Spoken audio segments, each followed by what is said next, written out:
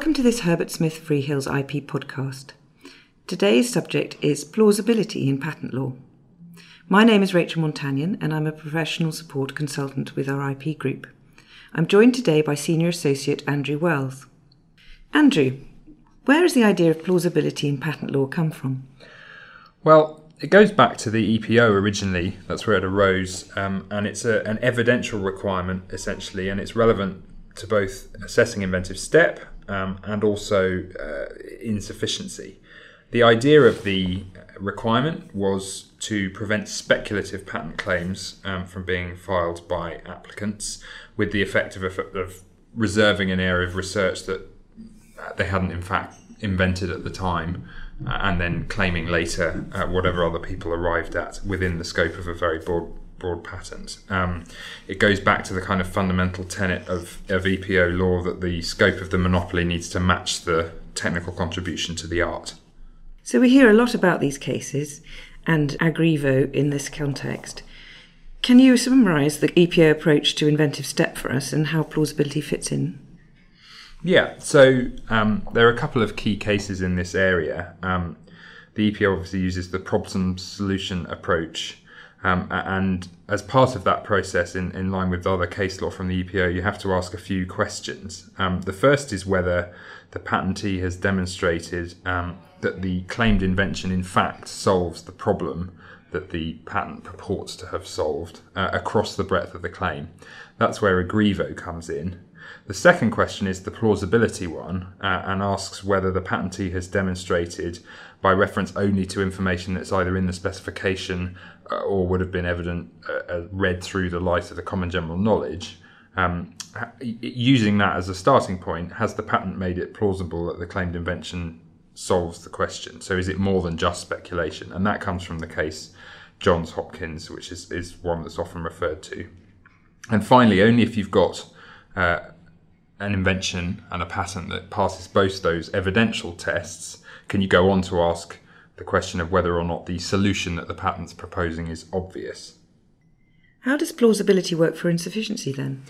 That's the SALT case from the EPO, which works on a similar idea. It says that where a claim includes a functional technical feature, so for example that the claimed compound is useful for a particular therapeutic purpose, the patent specification needs to provide some information indicating that the claimed compound has a direct effect on a metabolic mechanism specifically involved in the disease in question. So the whole idea of this is to strike a balance between, on the one hand, say a patent that just gives a simple verbal statement that compound X can be used to treat disease Y, and the EPO said that's not enough, that's speculative.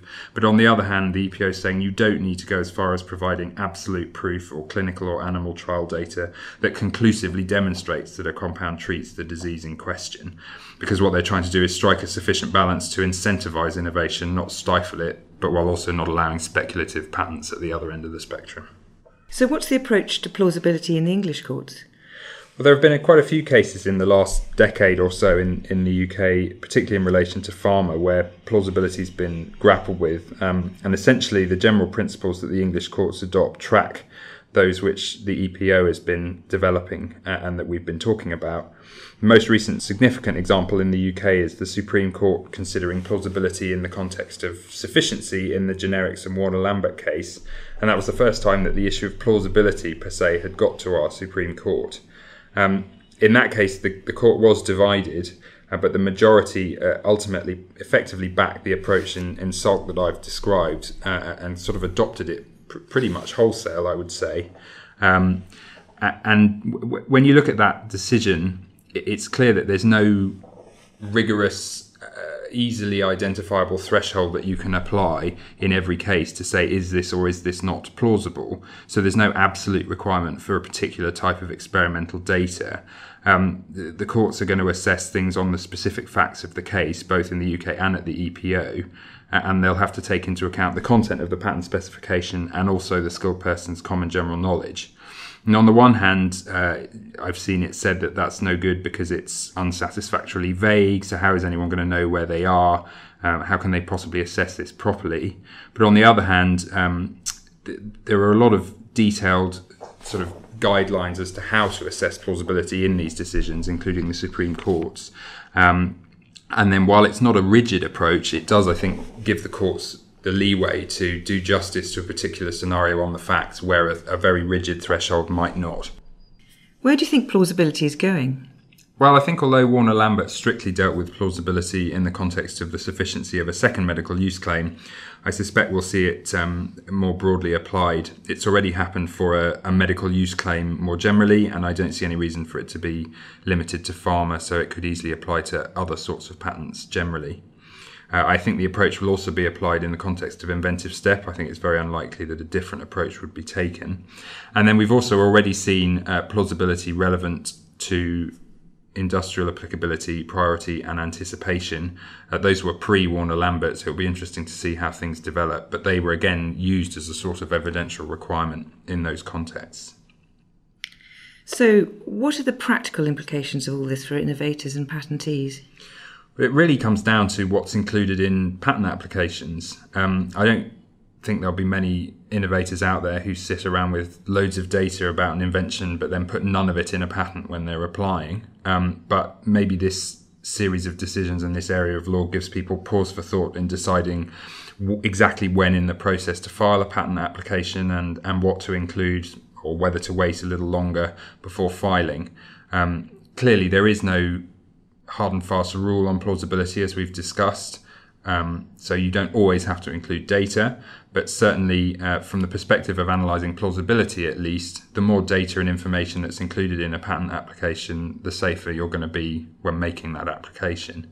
It's also important to make sure that if you're putting data and information into a patent, it relates to the specific use which you're trying to protect in any given claim, and do look at the subclaims as well, for example, in relation to sufficiency, but also relates to the problem which the invention's said to solve in relation to inventive step. There have been cases where there's lots of data in a patent, but it's been directed to a different use, and therefore difficulties arise. And in fact, that was the case in Warner-Lambert itself. Thank you very much, Andrew. I hope those of you listening have found this podcast useful.